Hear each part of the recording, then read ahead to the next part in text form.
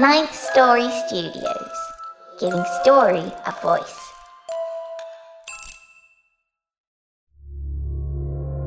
This podcast is part of the Dark Myths Collective. Visit darkmyths.org to discover more shows like this one. The darkness awaits.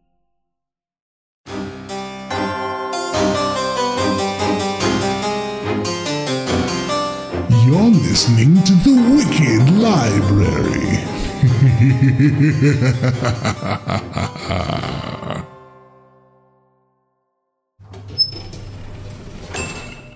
Let's go for a ride. There are many stories here. Like this place, like many things here, some have become lost. But all lost things yearn to be found, and all stories long to be told.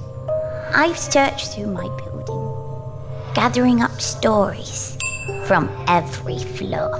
From the basement to the 9th story, and every floor in between. Stories of choice, of the hopeless, the redeemable, and the lost. Stories that will unlock something inside of you and carry you through fear to your future. Get your copy of the Live's First Anthology on Amazon in print and Kindle. Let's go for a read.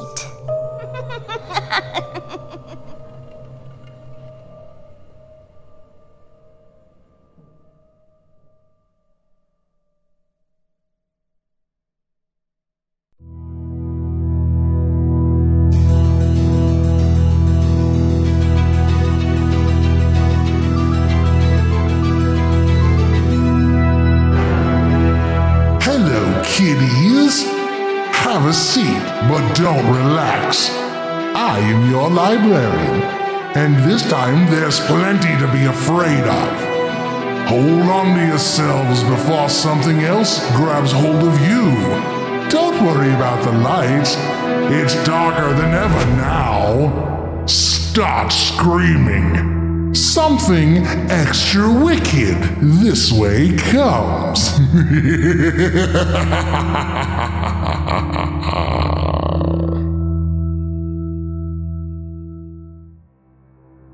Today's first story, The Lake Manawaka Meat Lover, was written by Sheldon Birnie and is told by Graham Rowat.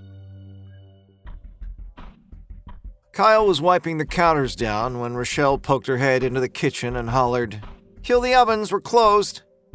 "All right," Kyle said, as Rochelle ducked back out to the front of house. About time. The night had been a slow one for a Friday. Not surprising, considering it was the last weekend the pizza place on Lake Manawaka was open for the season, but still a drag. Kyle walked down the line, flipping the grill, deep fryer, and warming lights off, each in turn, leaving the oven on. Kyle and Rochelle had been the only ones on after the brief dinner rush of a half-dozen tables and another dozen bills for pickup had ended 2 hours earlier. He'd made himself a large pizza to take home with him, a Lake Manawaka Meat Lover, piled high with pepperoni, salami, crumbled Italian sausage, bacon, and ground beef. It was sitting in the walk-in cooler, waiting to go in the oven so it'd be hot and ready in time to lock up and head home. Once inside the trailer he'd rented for the summer, Kyle planned to sit back, put something on the TV, and enjoy his steaming pie in peace. Early next week, he'd be back to the noisy hustle and bustle of the city, so Kyle planned to enjoy his final few quiet evenings in the boonies to their fullest by doing a whole lot of nothing at all. The counters were cleaned, the inserts wrapped. All the items from the deep freezer had been pulled the previous evening for the season's last hurrah before the summer resort town closed up shop for the winter. Kyle took his pizza out of the fridge, opened the oven door, and slid it in. Then he removed his apron and stepped out the back door for a quick hoot, jamming a cardboard box in the door to keep it from locking behind him. The restaurant abutted the back 40 of the Lake Manawaka campground, which had already closed for the season earlier that week. A gravel lane separated the kitchen's loading zone from the pine, birch, and bush of the empty campground. Beyond that, the real woods stretched out endlessly to the north. Tangled shadows stretched from the full moon across the open space between the trees, the bear-proof dumpster, and the back of the restaurant, swaying to the rhythm of the wind. The light above the back door had burned out a week ago. When he checked the storeroom for a replacement, Kyle hadn't been able to find one. He'd ordered more, but they hadn't arrived. By the time they did, he would be back in the city, and it wouldn't be his problem anymore. Not until the next summer, anyway, if he decided to come back out for yet another season. Kyle wasn't so sure, though, whether he wanted to spend another summer slinging pizza pie for tourists or not. He'd been doing it since he was a teenager, and those days were behind him now. As he dug himself further into his 20s, it was beginning to seem to Kyle as though he ought to start looking for something a little more permanent, like something that paid enough so he could actually sock some cash away at the end of the month. If he could land something decent in the city, maybe he'd stick around for once. Then again, slinging pizzas was easy money, and he'd gotten pretty used to the lazy summers in Lake Manawaka. Kyle dug the monkey pipe out of his pocket, twisting the cap to the side as he raised it to his lips. He flicked his Bic, brought the flame down to the bowl of green buds, and pulled the sweet smoke deep into his lungs. Full up, he held the smoke in and stared at the bright white orb hanging above the tree line. Far off in the darkness, something howled, startling a cough out of Kyle and ruining the otherwise serene moment. It was that time of year, but Kyle was still startled by the call of the wild animal out in the darkness. Kyle spat into the dirt in disgust, twisted the pipe's cap closed, and tucked it into his pocket. "Damn coyotes," Kyle muttered, slinking back into the kitchen, his heart racing just a little from the start and the injection of THC into his bloodstream. After checking on his pizza, Kyle made his way to the front of house. "Garbage ready?" "You betcha." Rochelle, a stone-cold pro server who'd been working summers at Lake Manawaka since she was a teenager herself, answered without looking up from her cash-out. Now closer to 30 than 20 and studying office management at the local community college, Rochelle'd been in the game too long to pass up the easy money that came with waiting on tourists in the summer, though she'd swear up and down that this was her last summer as a waitress. "Ready and waiting for you." Kyle grabbed the black bag full of dirty paper napkins and soggy paper coasters, soiled tissues and used tampons, and tossed it down the hall towards the door. Then he circled back through the kitchen, tying off the 2 bags of wet food scraps and dragging them towards the back. He set them down with a sigh. He'd have to take them one by one to the bear-proof dumpster, or risk splitting the bags open on the rough ground. He'd done that before, more than once. Shoveling wet scraps was about the worst way he could imagine ending his otherwise easy-peasy penultimate shift of the season. So 2 trips through the dark to the dumpster it would be. Hoisting the first bag up over his right shoulder, Kyle shoved the back door open again. He stepped out into the moonlight and felt a wet drip down the back of his leg. "Fuck's sakes," Kyle swore, picking up the pace in a vain bid to limit the volume of garbage juice soaking his work pants. Though he knew the path well, he stumbled along the root-snarled ground. As he caught himself from falling, the jolt sluiced the wet contents of the bag, splashing even more down the back of his leg. "Shit," Kyle muttered with a shake of his head. At the end of the path, Kyle reached blindly for the handle that he'd opened countless times over the past couple summers. His fingers pushed the dummy lock, designed to keep pesky bears from rooting through bins in resort towns across North America, and his arm jerked the dumpster lid open. When he tossed the bag into the dark maw, it made a sickening squelch upon landing amongst the rest of the week's trash. Kyle turned and stomped up the path to the back door of the restaurant, where he picked up the kitchen garbage with his right hand before hoisting the lighter front-of-house trash over his left shoulder. He navigated the dark path then. With his left hand, Kyle reached out and opened up the metal bin and dropped a small bag in. As he swung the heavier kitchen garbage bag towards the stinking hole, another howl rang out in the darkness, much closer than the one that startled him only minutes earlier. Kyle fumbled his toss. The bag caught on the lip. The plastic tore, spilling wet food scraps and soggy napkins down the side of the dumpster. "God damn it!" Kyle cursed, heart racing as the dumpster lid slammed shut with a resounding clang. Another howl rang out as Kyle shuffled off to grab a shovel from the shed next to the restaurant's back door, as though in response to the clang echoing among the pines and poplars. For a moment, Kyle wasn't so sure it was a coyote after all. If it was a big bastard, he figured, and getting closer. He remembered his buddy Skeeter, who'd spent way more time in the bush growing up than Kyle, who'd been raised in the city and only spent his summers out in the sticks, ever had, telling him there were wolves and worse in the woods around Lake Manawaka. "Should see some of the things me and my uncles come across when we're hunting up north," Skeeter'd say as he packed a fresh bong load. "Man, bloody elk ripped ass to tea kettle, antlers hanging up high in birch branches, claw marks carved deep in the trunks of trees, man, all gory and shit. There's shit out there we don't even know about, man. Crazy shit." Bullshit, Kyle thought. Just a coyote. As he was hunting around in the dark shed for a shovel, Kyle remembered that his pizza was still in the oven. "Ah, crap," he muttered, abandoning his search and bolting for the kitchen. He arrived just in time, the cheese bubbling, the crust and bacon strips crisped to the verge of burnt. He pulled the pie out with the paddle and slid it into the open, waiting box with a plop. As he slammed the oven door and flipped its switch to the off position, Rochelle pushed open the kitchen door. "I'm out of here," she called, poking her bleached blonde head in quickly. "See you tomorrow, Kyle." "See you, Rochelle," Kyle called back as she ducked out, headed home to her 2-year-old daughter and her beer-bellied boyfriend. Kyle had always had a crush on Rochelle, ever since he started at the pizza place as a 15-year-old dishwasher.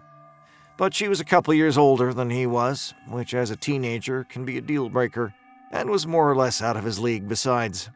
They'd made out once, at a staff party 4 years ago when they'd both been single and drunk as hell, but Rochelle had never brought it up, so Kyle hadn't either. Still, it was better than nothing, providing a fuzzy memory Kyle returned to again and again, late nights and early mornings when he was alone and needed some quick comfort. "Have a good night, eh?" As the front door closed and latched behind Rochelle, Kyle sliced the pizza first into cheesy halves, then into quarters and eighths.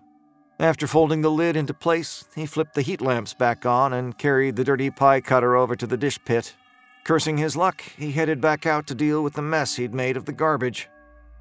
While fishing the shovel out of the black maw of the shed, Kyle was tempted to forget about it and leave the garbage and food scraps where they lay.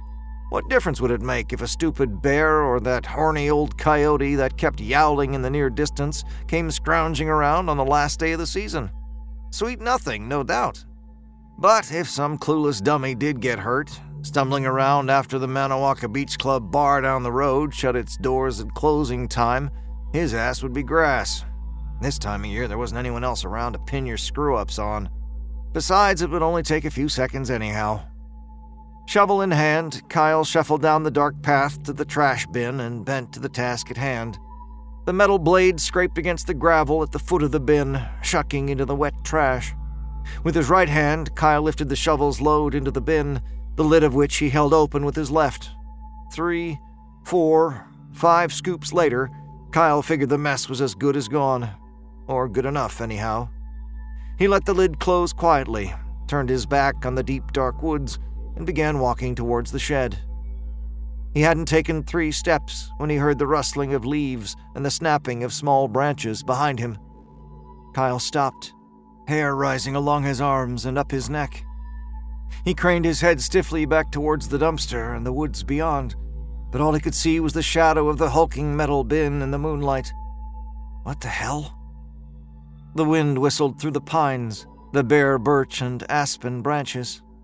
The only other sound Kyle could make out was the pumping of his own blood through his veins, racing past his inner ear, pulse hammering like a double-kick drum. "There's some messed up shit out there," he remembered Skeeter telling him on more than one wasted occasion. "Things you never seen, bud. Fucking things you could never imagine." "Get it together," Kyle told himself, standing there in the darkness before letting out a long-held breath. Well, he'd never really bought Skeeter's line of bullshit. If the night were dark enough, or the wind loud enough, Kyle's mind was known to wander into those dark corners of his imagination. The woods stretched out to the north for miles and miles, broken only by the occasional logging or mining road. Though he was loath to admit it, there was certainly space out there for Skeeter's crude beasts to run amok. "You're just tripping," But as he turned back and took his first step towards the restaurant, Kyle heard it again.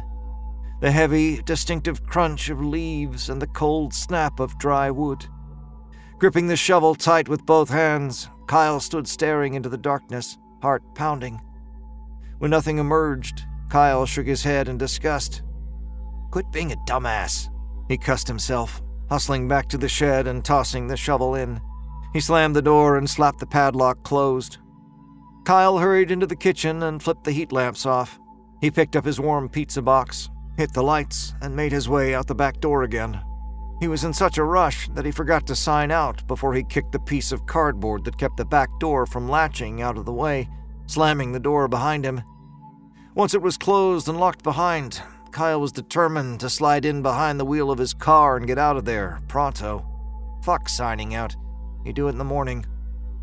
Gravel crunched under his grease-splattered sneakers as Kyle hustled across the back lot. Closing in on his Buick LeSabre, he began fumbling in his filthy chef pants for his keys. He set the warm pizza box on the roof of his car and pulled out his keys. As he was working the key blindly into the lock, Kyle looked up, furtively scanning the shadows that surrounded him from all sides. The lock clicked, and Kyle wrenched the heavy door open, dome light flashing. When he grabbed the pizza from the roof of his car, his eyes caught something moving through the darkness among the trees to his left. Stepping back with a start, the greasy box slid from his hands. As it hit the ground, the box popped open, spilling the Lake Manawaka Meat Lovers out over the gravel and pine needles at his feet. "Aw, come on!" Kyle moaned in exasperation, his eyes scanning the darkness, hoping to see a lost cat or dumbass dog mosey out of the woods. But nothing emerged. In a quick burst of relief, Kyle realized that it was probably just Skeeter playing a dumb joke. That asshole was always trying to spook him with his talk of wolves and shit in the woods. "Seriously," Skeeter had said during the many nights they'd spent sitting stoned in Kyle's trailer or in the front seats of his own car on some dead-end back road after burning one down. "You ever heard of the Wendigo? Fucking Indian legend, bud. But my uncles, they swear that shit's for real. She's the beast of beasts, bud. Like pure fucking evil, man, no shit." "Very funny, Skeeter," Kyle yelled into the night as he stooped down, hoping to salvage some of his pizza. If Skeeter was pulling his leg, then Skeet could find his own way to get high tonight. Kyle had had just about enough of Skeeter's endless line of backwoods bullshit.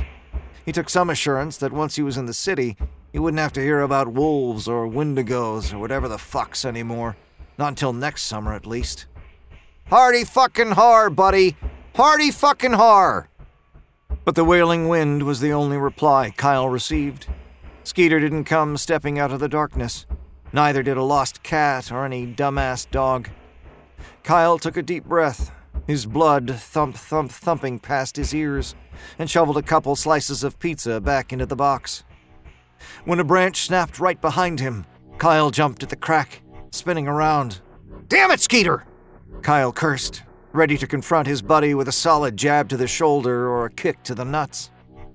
Instead, Kyle found himself staring into the eyes of a beast towering over him, easily the biggest animal, beast or thing he'd ever seen. Whatever it was, Kyle realized with sinking horror, it was no coyote. The slices of pizza that he'd collected slid from his greasy fingers. "Oh shit," he started to say. Then whatever it was, which looked like a coyote, if a coyote were bigger than the biggest wolf he'd ever imagined, and stood upright on its hind legs like an enraged and overprotective mama bear, growled at him low and mean. Kyle tried to force himself to take the couple steps backward into the open door of his LeSabre, but his legs wouldn't move. Instead, his bladder let loose, and he began to moan, hot piss dribbling down his leg to soak the dirt next to his forgotten Lake Manawaka Meat Lover. In the movies, Kyle thought disjointedly, this would have been where the director cut to black. Bullshit, Kyle had told himself. Fuck's sakes. There were worse things in the woods.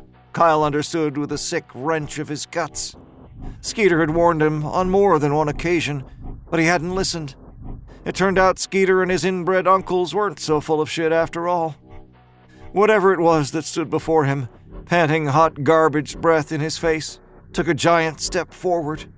Its monstrous tongue dripped bloody drool between impossibly large yellow fangs. Steaming pizza at his feet, all but forgotten, Kyle knew he would never see the city lights again, that this was it. He knew, too, that there would be no quick fading to black, but instead a red tearing that would seem to last forever in the dark northern night, and a long, lingering scream that would be lost within the wind among the trees.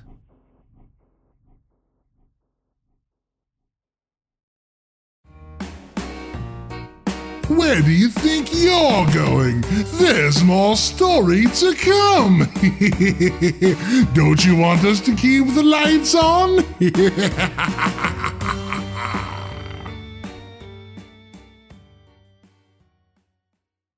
I came from a low-income family that was struggling. You see how hard life can get. GC became a part of my life because I don't want my family to fall back into that. I never thought education would take me this far. I'm still young. I still have a lot to do in my life and just want to get things done the way I want with a good education under me.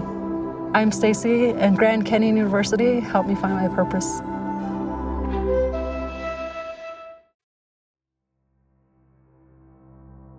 Telling our next story, it's Addison Peacock.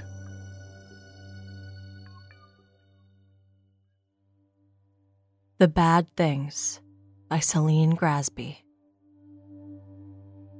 Dad leaned against the hood of our brand new 1987 station wagon. He took the cigarette from under his bushy mustache and flicked it to the ground, stamping on it with his brown leather sole. Mom gave him a hopeful glance, but his eyes were hidden behind his aviators and he stayed glued to his spot. She sighed as we walked side by side to the picnic table at the edge of the forest, leaving him alone in the parking lot.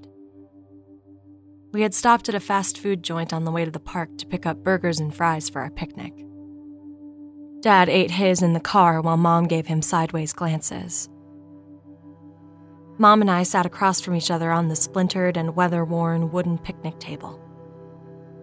I sat carefully as to avoid the bird poop and clumps of dirt, hoping I wouldn't get any slivers in my butt. Mom pulled out the tinfoil-wrapped burgers and bags of fries, laying them on the grimy table. I immediately set my napkins underneath. "Darling," Mom ripped open a packet of ketchup with her teeth. "You're too young to worry so much." Mom always said stuff like that, but then she always gave me a reason to worry. I shrugged, biting into my burger, and it tasted the same as the week before and the week before that. I tried to remember the times before all of this, but then I would think of her. A bird flew overhead and landed a few feet away on the grass, patiently waiting for scraps. "Why do you think he still keeps it in the car?" Mom whispered, and I pretended I didn't hear. "I wish your father would join us."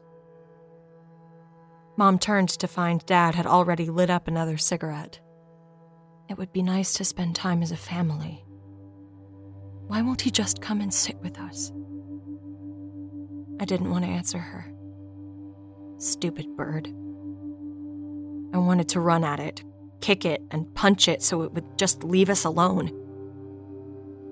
She saw me staring at the bug-infested, filthy creature. "He's cute, isn't he?"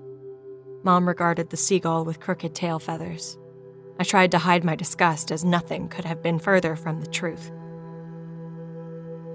"Let's give him a treat," she said as she was about to throw a fry, but I grabbed her hand.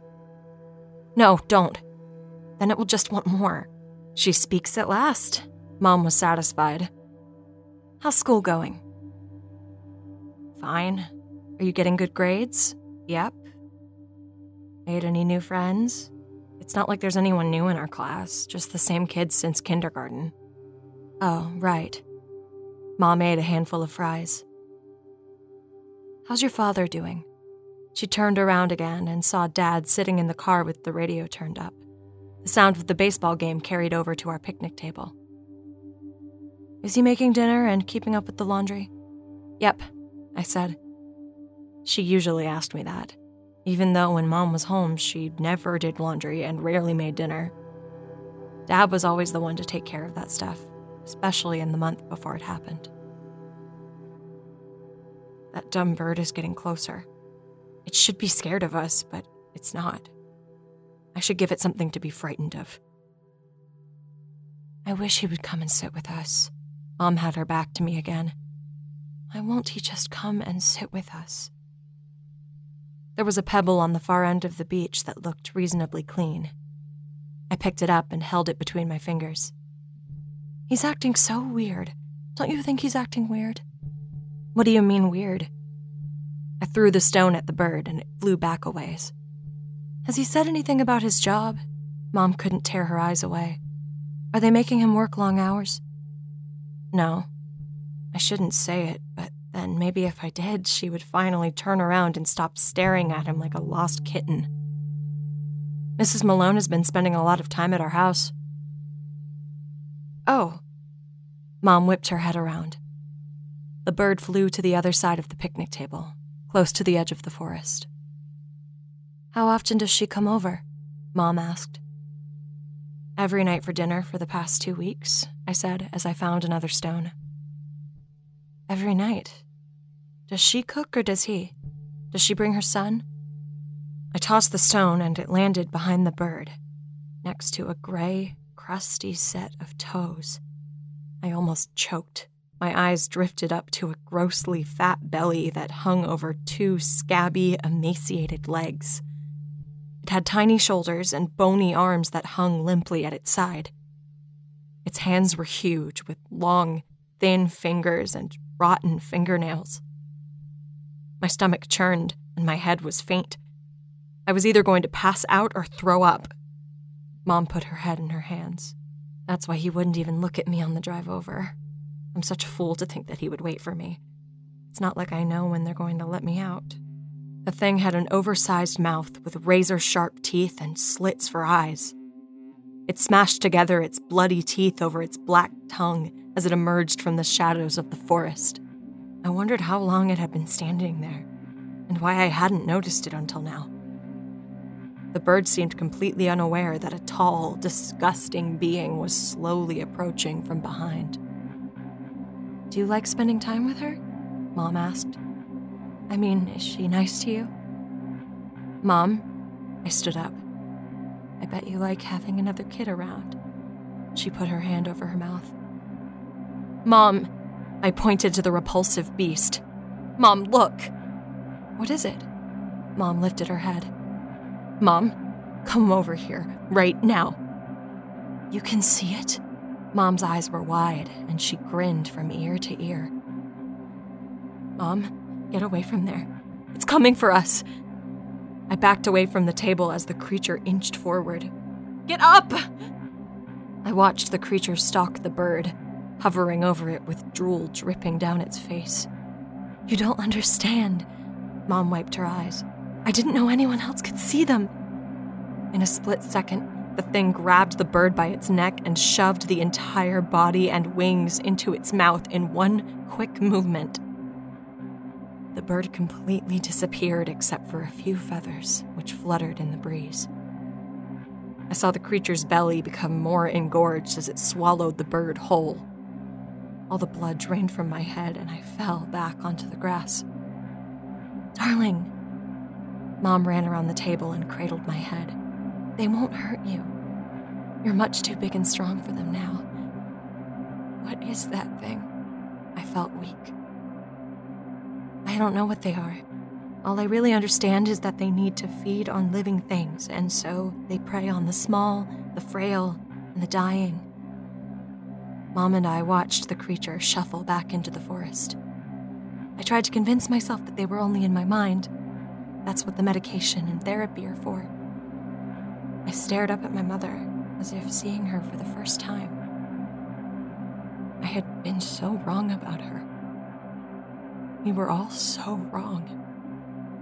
I'll tell the doctors I can see these things too. Then you can get out of here. I pushed myself up to sitting. Listen to me. You will never tell anyone that you can see them. Never. Promise me. But Mom, I can help you. All you will do is end up where I am, and that's the last place you want to be. Promise me you will never tell anyone about this. I stared at the thing as it reached its long, gangly fingers up into a bird's nest on a low-hanging branch. It pulled out a few chirping baby birds and shoved them into its wide, gaping mouth. I leaned over and threw up my lunch.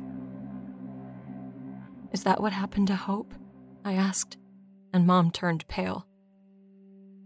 She let out long, deep sobs that brought all of the pain I had been stuffing down out into the open. I put my arms around her and we both cried together. It was the first time I knew Hope was gone for good.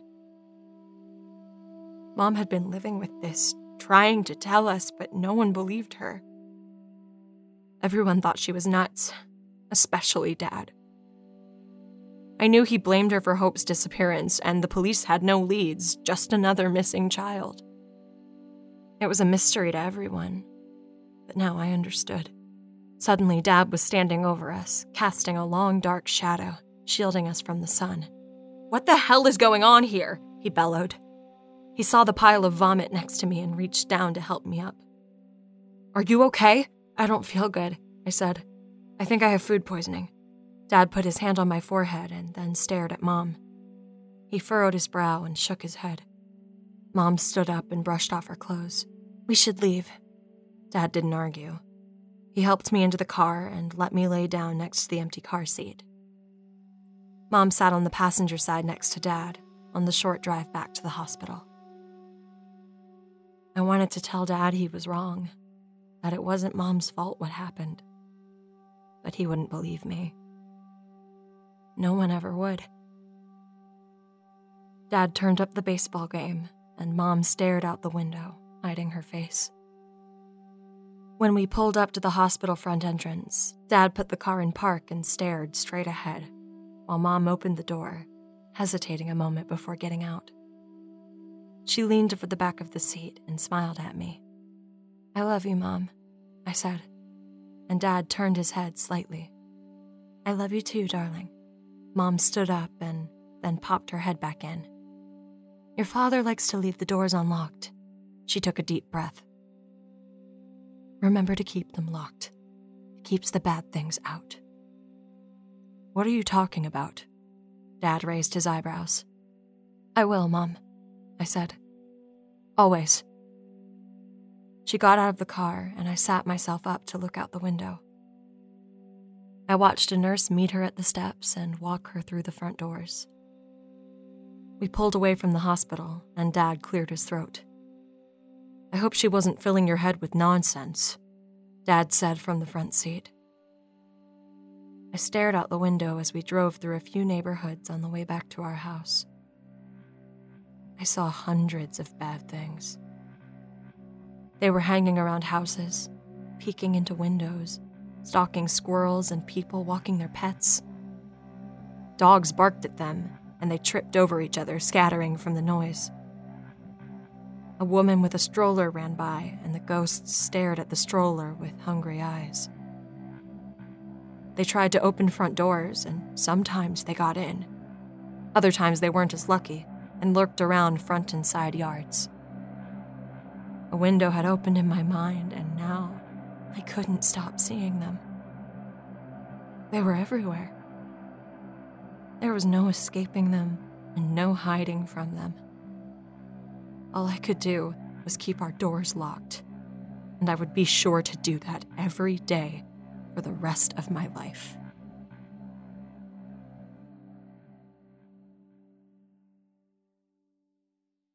Hey, where do you think you're going? There's more stories here at the Wicked Library. Stick around, or we'll turn the lights off for good.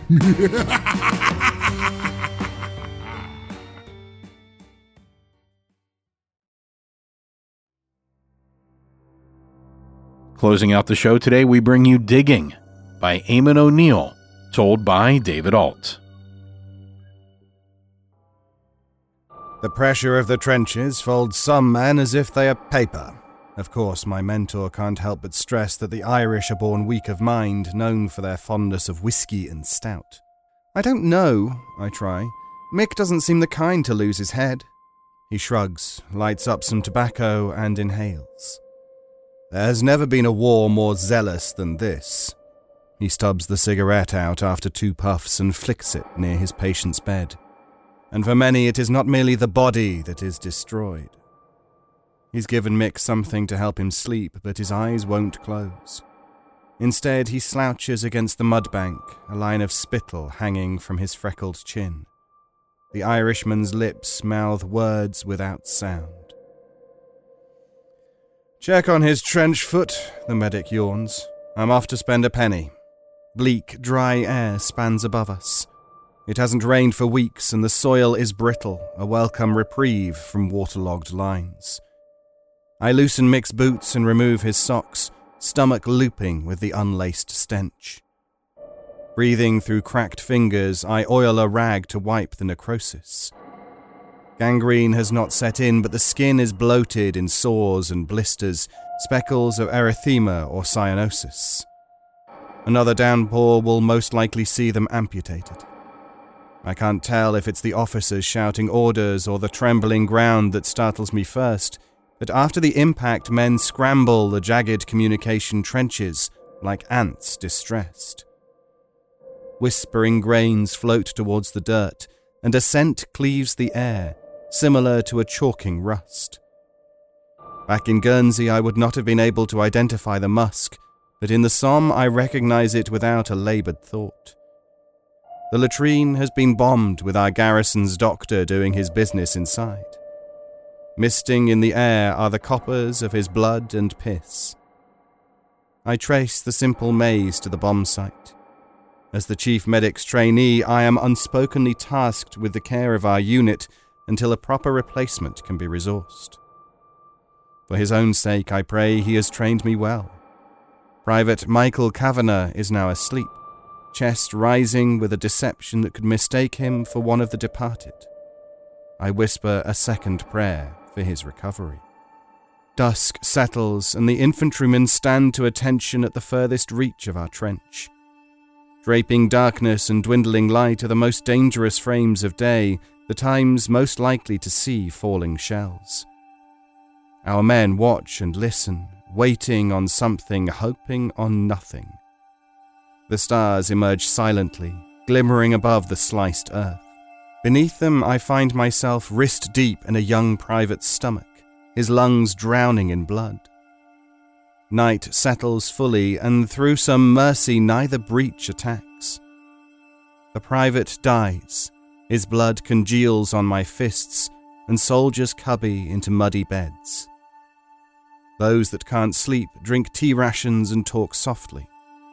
Others sit in quiet contemplation.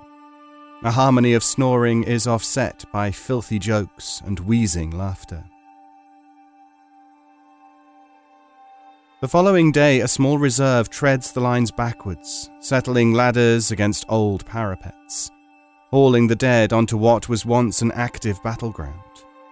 Forgotten rolls of barbed wire encase weary timber crosses.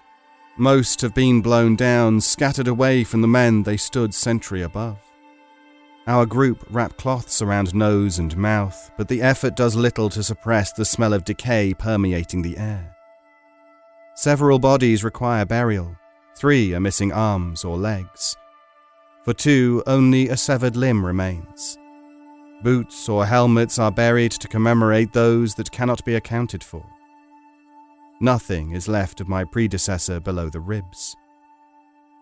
His final resting place is shallow, dimensions relative to what must be submerged. We are far enough from the front that there is no fear of a fusillade. That said, I'm sure the enemy could articulate an attack if the notion took them. It's easy to take their humanity for granted, but like us they lament their dead and must understand the decorum of burial. They are people, after all. Mick's wide-eyed gibberish flashes to mind, barely coherent and speaking of things that couldn't possibly be human. Monsters emerging from the soil. Any change in Michael Kavanagh? an Irish private, asks as if privy to my thoughts. I imagine he should wake soon. With any luck, his mind will have settled. "You Irish are lucky and all, ain't ya?" a Tommy calls out, cigarette hanging from his corner mouth, shovel piercing the soil. "There's no one lucky these days, I don't think," the younger man says, wiping sweat from his face. He scratches an eyebrow, the tendons in his forearm shifting like gears. "A few of the lads were saying that Mick said he saw some kind of Jesus, I don't know what. Na fum hurry," Flanagan says in Gaelic. A few teeth missing, bright red hair and lazy green eyes, skinny as a scarecrow. Poster boy for the Irish. They existed back in the times of the Fianna, demons that came up from the ground. And he makes a gesture to the opposing trench not 3 miles away. "I think we've had enough of them without poor Mick's nerves dreaming up more from back home. Haven't heard anyone talk about them since me grandfather, God rest." Flanagan blesses himself, smirks. "Funny, isn't it? There's real flesh and blood bastards looking to kill us, and Mick's going dim over folklore." He puts his shovel down and sneers towards me. "Funnier still is us here now. Irishmen fighting alongside Englishmen, making sure no one takes their land." It's hard to tell if he's taking the piss or looking to start trouble. Flanagan is always perching on gullible shoulders, seeing if he can talk them into a mischief or two. "Sure, when this is all over, we're going to go back to knocking the shite out of each other anyway, aren't we, lads?" He turns to the Irishman nearby, grinning. The Paddies rebelled against the British last Easter. To say it was unsuccessful would understate the affair. From what I understand, it was a dismal effort, yielding little more than fresh martyrs. I hadn't taken the group's nationality into account until that moment. 7 men, 5 of them Irish. It wasn't uncommon to find bruised Irishmen or black-eyed Englishmen when word of their rebellion travelled. It still isn't. "Give over," an older Paddy shouts. "Brown didn't have nothing to do with what happened in Dublin. I'm just saying." "Well, don't say. The fucking smell of this place would turn a hound blind. Pick up your spade and hurry on putting those craters in the ground." The rest of the ceremony is wordless. When the dead have been laid to rest, we make our way back through the traverses. Rations of bully beef and turnip bread are given out. Flanagan offers to take Mick his share. My appetite has dwindled, and I decide to finish my rounds before attempting to eat anything. Old wounds are dressed as freshly as possible, infections treated, bones set. Flus and colds are ever present, parasitically stalking the trenches.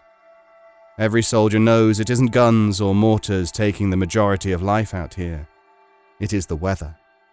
Mick is sitting upright when I return. Deep-set lines bracket his lips, puffed arcs under cobalt eyes. My father used to say that the eyes were a porthole to the currents inside a man. Mick's pupils are small as pinpricks. "James," a quiver in his voice, "I had a mad dream. I was a blackbird, maybe a crow or rook. It's hard to tell the difference between them. A blackbird is smaller, I think, and I felt very small, so I did. That tin of beef that Flanagan brought should be lying around. I was able to fly very high, James. I started making my way back home, flapping my wings as hard as I could, following the land towards the shore. There should be crumbs from the turnip bread on Mick's dry lips. The ground was dug up all the way back to the coast, and the sand was the same." He looks at me, gaunt. "Even the sea, James," he whispers. "Even the sea had trenches in it." I look into his eyes, try to find something of the man I know. "How do you feel?" "Hungry." "Did Flanagan bring you the rations?"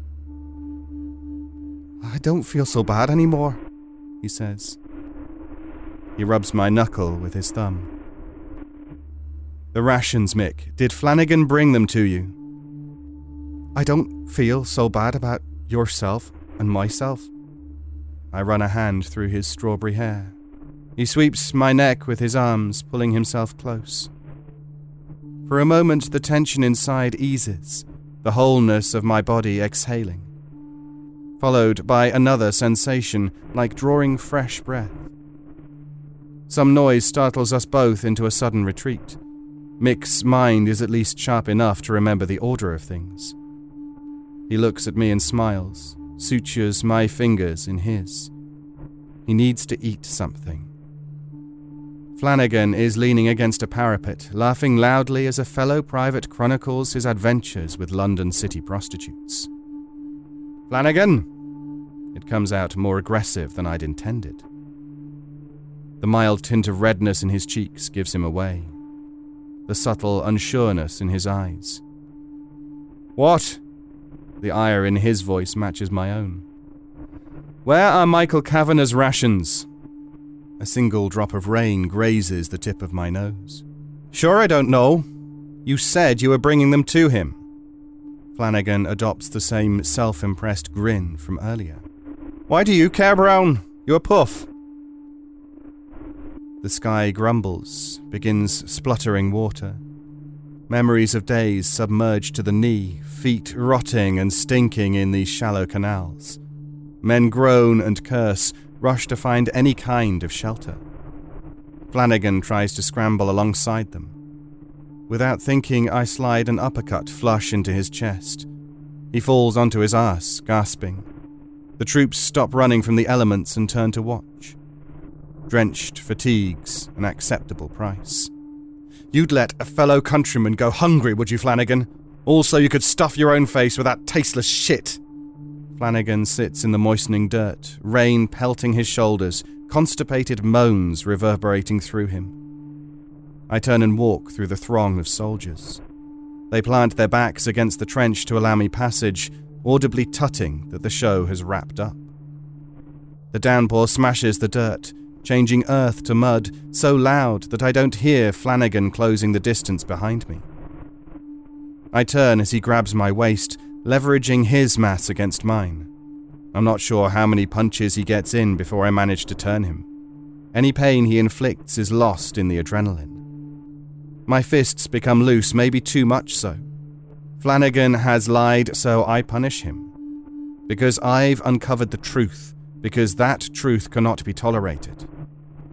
For a second, under the blood and slush, his face looks uncannily similar to my own. "You are a puff, aren't you?" he whispers, mouth in a half smile.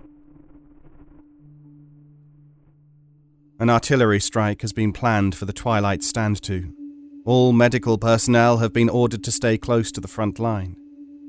It has not stopped raining since my fisticuff with Flanagan, and night is settling around us. The water, the darkness, the war, each one compounding a misery. Positions are taken. Our man in the sap peers through a periscope rifle. He reports no sign of movement. A signal is given and the first mortar is launched. It cuts the sky quietly. The unit braces, muscles poised as a shell explodes past the enemy line. Our men shout, armaments are rushed forwards, the mortar cannon is replenished. Another shell bayonets the air, explodes. The infantrymen load 2 more and fire them off. Teeth dig into lips, bowels groan, breath hastens. The breech tremors in anticipation of return fire. But nothing is returned. A quiet order commands a reprieve. Guns are lowered, stock is taken. The unit listens and watches. Time grinds against the darkness until our man in the sap shouts that he sees something moving but can't make it out. A flare is launched and a siphoned note rings dull. The sky is scorched in shimmering white. It's then that we see them rushing towards us, those at the lead barely 20 yards away. Rifles are leveled towards them, knives brooding for impact. Shots ring out, striking those at the fore. But something is wrong. The mobilization isn't right. There is no apparent tactic. No sense to what our enemy is doing. Before the airborne glare has expired, I realize that something stirs me. Many of the oncoming troops do not have their weapons drawn. Some don't appear to be carrying them at all. The first of the opposing unit are impaled against a torrent of pikes. Waves crash against them, scrambling and screaming words I can't make out. As the men multiply, we lose footing to the sludge. A Bulgarian soldier transcends the breach, escaping into our flooding trench. He does not attack. He races through our line and never looks backwards. This isn't an attack. This is a retreat. Another flare is ordered, and the flat earth of no man's land is lit under crackling phosphorescence. We all must see it there, clawing through the mud, grasping and chewing with an impossible maw. Not a single man moves as troops continue to break our boundary. Dumbfounded and disbelieving, we stare. The first of our men to wake from this momentary stupor turns tail, running alongside the enemy, sprinting through trenches that have taken months and years to dig. The thing pushes itself up from the earth, grabbing a soldier as he runs. Darkness rushes around us as the phosphorescence fizzles out. Without an order, another is launched. When the sky is once again lit, the thing is holding a single leg in gargantuan fingers. Its jaw ruminating like a cow's, bones splintering with every chew. Its figure wavers as if covered in smoking tendrils. I can't tell if this abomination is made of shadows, densely matted hair, or something else entirely. It continues to pull itself up from the ground. When it stands fully upright, the moon is eclipsed. Men are plucked around me as I run. I hear Russian and Italian cries, a German wail, a prayer in Gaelic. The beast seems indifferent to which side of the trench a man fights for. Without meaning to, I find myself standing at the entrance of the sickbay. Mick is sitting where I left him, a tin of bully beef in his hand. A tin he must have had all along. He looks at me and I see less in his eyes than ever before. He smears the cheap meat against his lips and whispers, "I haven't been to the confession box in years." A yelp flies skyward, and without looking, I know it is Flanagan. He is thrown before us, his rib cage a collection of broken spines that pierce dripping entrails. "Omore," he wheezes, an arm outstretched towards the giant. The thing cranes its neck towards us. It haunches over as the phosphorescence disappears.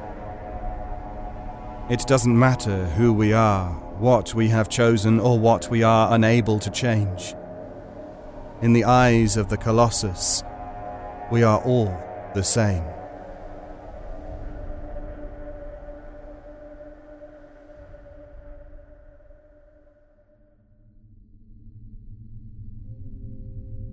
Thank you for listening to today's episode of The Wicked Library. The Wicked Library is a Ninth Story Studios production, ninthstory.com.